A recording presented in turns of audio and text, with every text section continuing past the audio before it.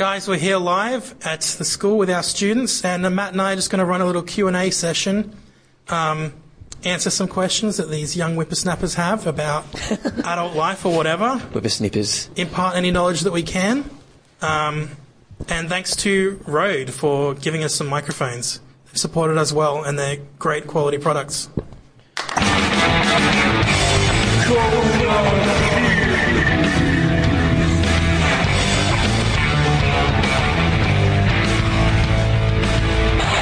So, what questions have we got? Not all at once. I prefer to answer. You prefer to answer? I got one question.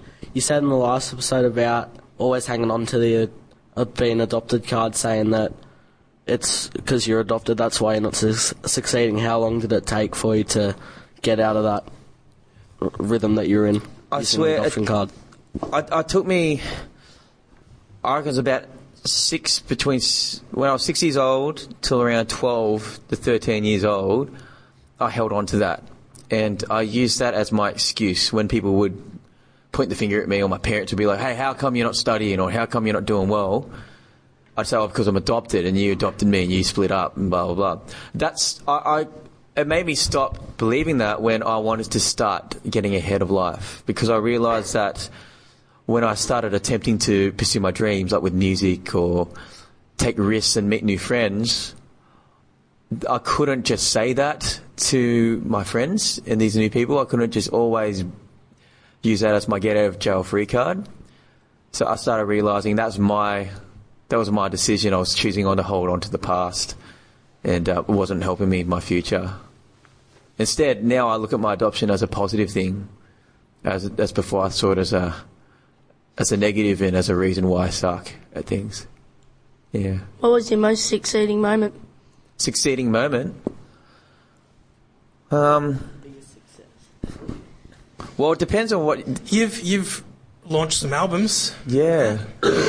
Maybe I should take this. Okay. Because Matt's launched albums, sold a bunch of them, especially in Korea, and he started a mentoring business and music teaching business that's taken off to the point where it can branch out to podcasts and do this stuff. Also, he got married, had a kid. I don't know, pick any of them. Yeah. Round of applause, you chant. Gave birth to a koala? Yeah, I put a photo up of my baby and a koala next to each other. They both look the same but different. I just needed to know it wasn't literal. This is where I think I've matured a lot with that word success. Because when I was your age at school, success was all about numbers. It was all about being famous, selling albums, being known and being somebody. And I tried that. I honestly did. At school, I played at everything I could. I sold albums in school, and first couple of years out of school, I toured and saw lots of amazing things, met lots of celebrities actually. And then I started getting to know some of these celebrities and realising that there's other parts of their life that had to be sacrificed. Like a lot of them, because of the career and the sacrifices you make with music, many didn't have healthy relationships. They always went spouse to spouse, or they didn't see their family. And the one regret that I heard the most reoccurring was, I wish I saw my family more. So I kind of see success in a lot of things. Holistically now, I see success as I'm around as a friend first, and as a husband, that I earn an income from what I'm doing, what I love, and that I have a healthy lifestyle, and I'm able to do it. So it's not, success isn't just one thing anymore. It used to be one thing. Like success, Matt Purcell at 16 years old would say, sell millions of albums. That's success. But now it's like, be a good father, be a good husband, be a good friend, earn enough money to do everything I want to do, put food on the table, and help other people get there as well. Yeah, that's my answer. When did you first decide you wanted to go into music, and what was everyone's first impression of that decision? I remember the story I told at the session last 2 weeks ago, how I started off not very good. I always started as a half-decent guitarist. People saw me as a guitarist first.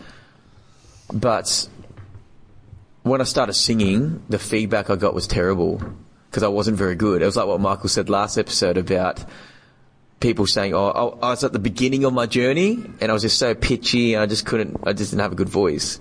People were like, just quit, you should just be a guitarist. Yeah, and I'm like, auto-tune doesn't help without microphones and gear, so... So I had mixed reviews, I had mixed feedback. I had plenty of feedback that I could have just taken and said, I quit, because it's too hard. So my beginning stages were bad. Yeah, it wasn't very good. But I just kept trying and trying and trying. And I got coaching. That's probably one of the biggest things. Like, if you know that you're not getting to where you want to be by yourself, it's wise to sit under someone who's where you want to be, who has the ability of yours, like that you want, and to give you some tips. Yeah. I've got two. First one, have you ever met your real birth parents? No, I haven't. And I doubt that I ever will, because when I went to Korea on my tour, I visited the orphanage I was from, and they said that they'd done a search and she left a fake social security number and didn't give her full details over. And my dad and her kind of had a one-night stand pretty much, so he doesn't even know I exist, I think. And the second one is, what major celebrities have you seen or talked to? Stan Walker, Jay-Z, not Jay-Z, Stan Walker, what's that big, he's a big, if you got $100 bill, put your hands up, got a Fat Man Scoop. Yeah, that guy, Jimmy Barnes, Vanessa Rossi, Thirsty Merc. I think there was a question over here, is that right? Yeah. Can I say? What inspired you to become a comedian and stuff like that? Well, I think I guess I started being funny in like high school. It was an identity thing, I think, because I kept joining schools like a term late. So like I changed from kindergarten to a school in year one. So I was like, everyone knew each other before I got there. And then I was only there for a term. And so then I was at another school a term late. And year 7, I moved schools a term late. So I was just like, everyone had like spent those first few weeks bonding. And so I didn't have anything. And so I guess joking around got a good response. So I just, without even trying, developed that. A lot of people told me I should do comedy, but I never cared enough. And then one time I just decided to try it. I went to an open mic, and everyone was like, first time you go, you'll bomb, but you'll want to get up and do it again. But it actually went well, but I didn't care about doing it again. And so I did it once, and then I did it a year later once again, and then I didn't do it for 3 years. And there was a comedy competition, and I didn't have anything else going on because I just left uni, and I thought, may as well write some jokes and go in that. And I got to the state semi-finals, and some Newcastle people noticed me and invited me to stuff. And so I just kept doing it, and I've been meeting, Newcastle comedy guys and hosting shows around and doing podcasts and stuff. So I guess it was never something I sat down and was like, I want to do this. It was more a case of like, because someone like Matt is like very like focused and very driven, and for me it was like, oh yeah, I guess I could do that. And I'll just like try something out because I got nothing else going on and see how it goes. So was it like nerve-wracking when you first got up to do your first show? Or yeah. It still is. I had a show in the Newcastle Fringe in January, and it was an hour long, and I had sold like 150 tickets, and I only had like 25 minutes of jokes, and I had to make up half the show each night. So that was terrifying. Yeah. Especially the first night, I was like, I have no idea how this is going to go. And then it went okay, luckily. In fact, it went well. It went really well. I heard it went really, really well from lots of friends that went. Nice.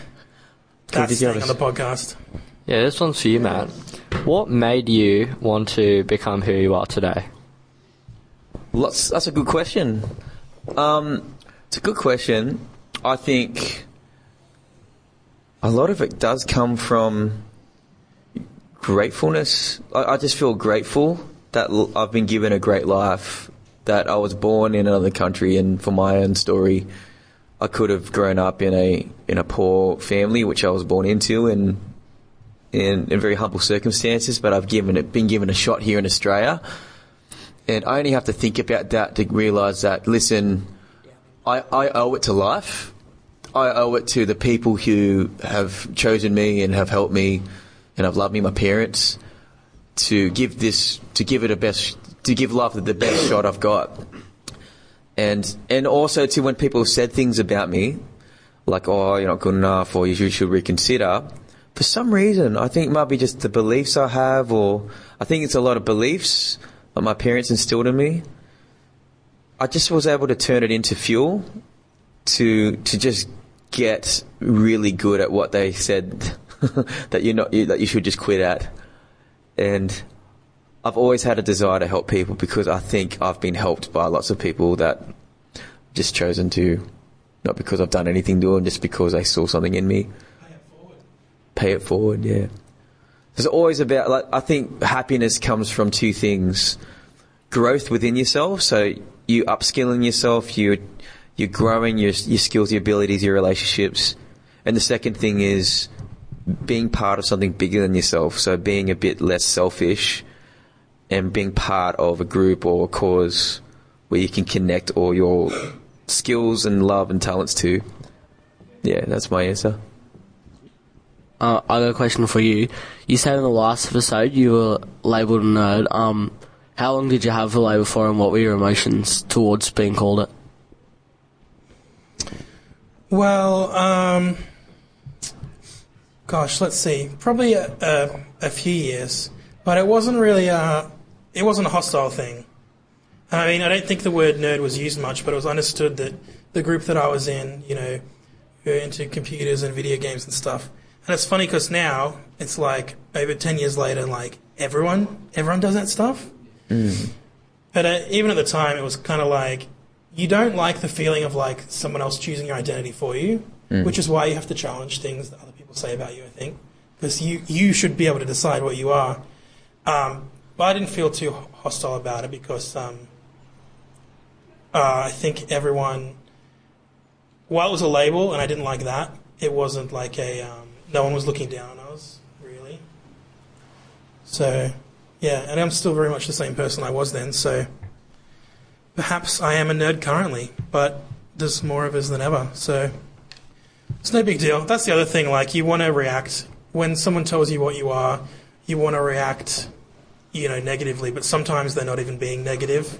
They're just, like, trying to understand you and being a bit lazy about it. Mm. Cool.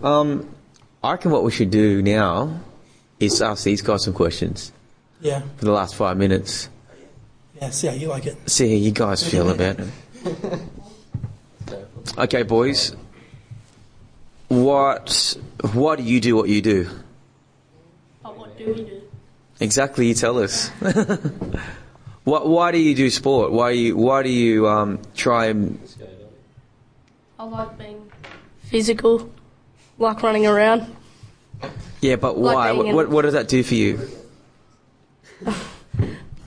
Why is that important? Was it important? Because I've been around it my whole life, and if it got taken away, sport, I'd be bored out of my mind. Okay. So why do you play sports and not just run around if you like just getting the exercise? What was the question? Why, you said you like being active, Yeah. So why sports and not just like going for runs or whatever on your own? Because with sports, you're not like, it's something new each time. You're with other people. Exactly. When you're running, it's just the same thing every time. When there's sports, it could be a different sport, could be anything, could be modified. You don't know what you're going to get. And weather. So variety. You like the excitement, the challenge, the passion, the variety in sport, the uncertainty. Yeah. Okay. The beautiful game. It's more than a game.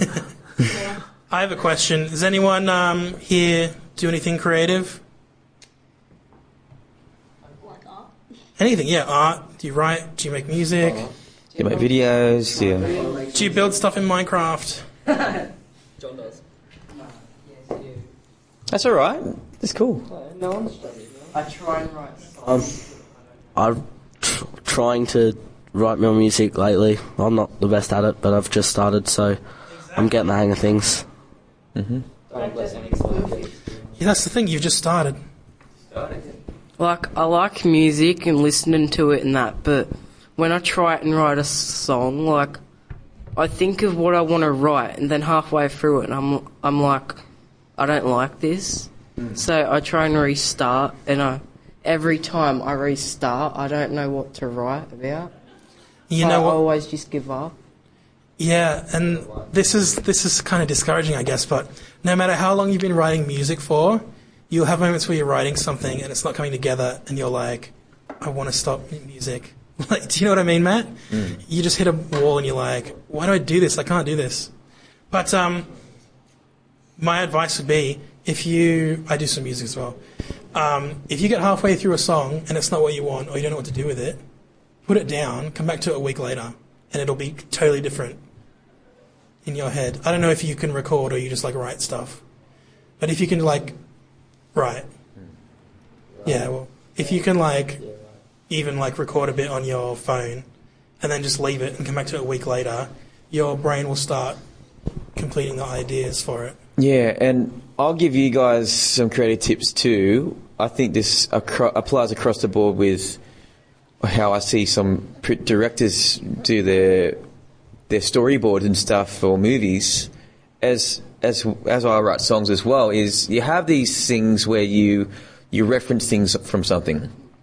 So either Inspiration. A wall of inspiration or a folder of inspiration of songs, if you're a musician, where you kind of catalogue, you find a song that you like a part of. It might just be the beat, or it might just be the lyrics and everything else sucks to you. And you document it, and you're like, okay, that's what I think a good lyric is, and that's what I'm drawn to. It's no one's ever going to tell you what you should think is good or not. There's something intuitively in all of us that goes, I like that. You're drawn to it. So don't like discredit what you're drawn to. I think what you're drawn to naturally is a big clue. That's your tastes. Yeah. And that will be reflected in the music you make, or what you write, whatever creative thing you do. Yeah. So I encourage everyone, if you're creative or something like that, is to create a word pool, which is like a document of where you just write down phrases or words or things in it where you catch it in the moment, and start documenting songs that you like, that you're drawn to, with beats, lyrics, vocal range stuff, and then reference to that and get ideas from it. And if it's movies, screenshot favourite scenes from scenarios in movies, certain facial expressions or anything, and put it in a document, so you can always just remind yourself, this is what I'm drawn to for some reason, and this is what I kind of want to recreate. All right, guys, that's it from Matt. So why don't we all say thanks to Matt for hosting this? It's been a good season, guys. Thank you. And Matt, if I could just say one thing, do up your fly. No. And can we say thank you to Michael, because he edits the podcast. He's awesome at facilitating discussion. And thanks to you guys for taking part. You did real good today. Hey, stop. Michael and I are just going to clap you both. Yeah. Hey, thanks for listening to the Coda Kings podcast. We really want to encourage you to share this online and personally to any friends, family members and students that you feel would benefit from it. If you go to our website, greenroom.net.au, and click on the Live tab, you'll see Code of Kings podcast. We want to hear your questions, suggest some topics for us to discuss, and give us your feedback about how it's helped you and your friends. Follow us on Instagram at the Code of Kings, and hashtag us in your ventures of bravery, moments of discovery, and you'll see us posting helpful things up on there. We hope you've enjoyed today's episode. We'll see you next time.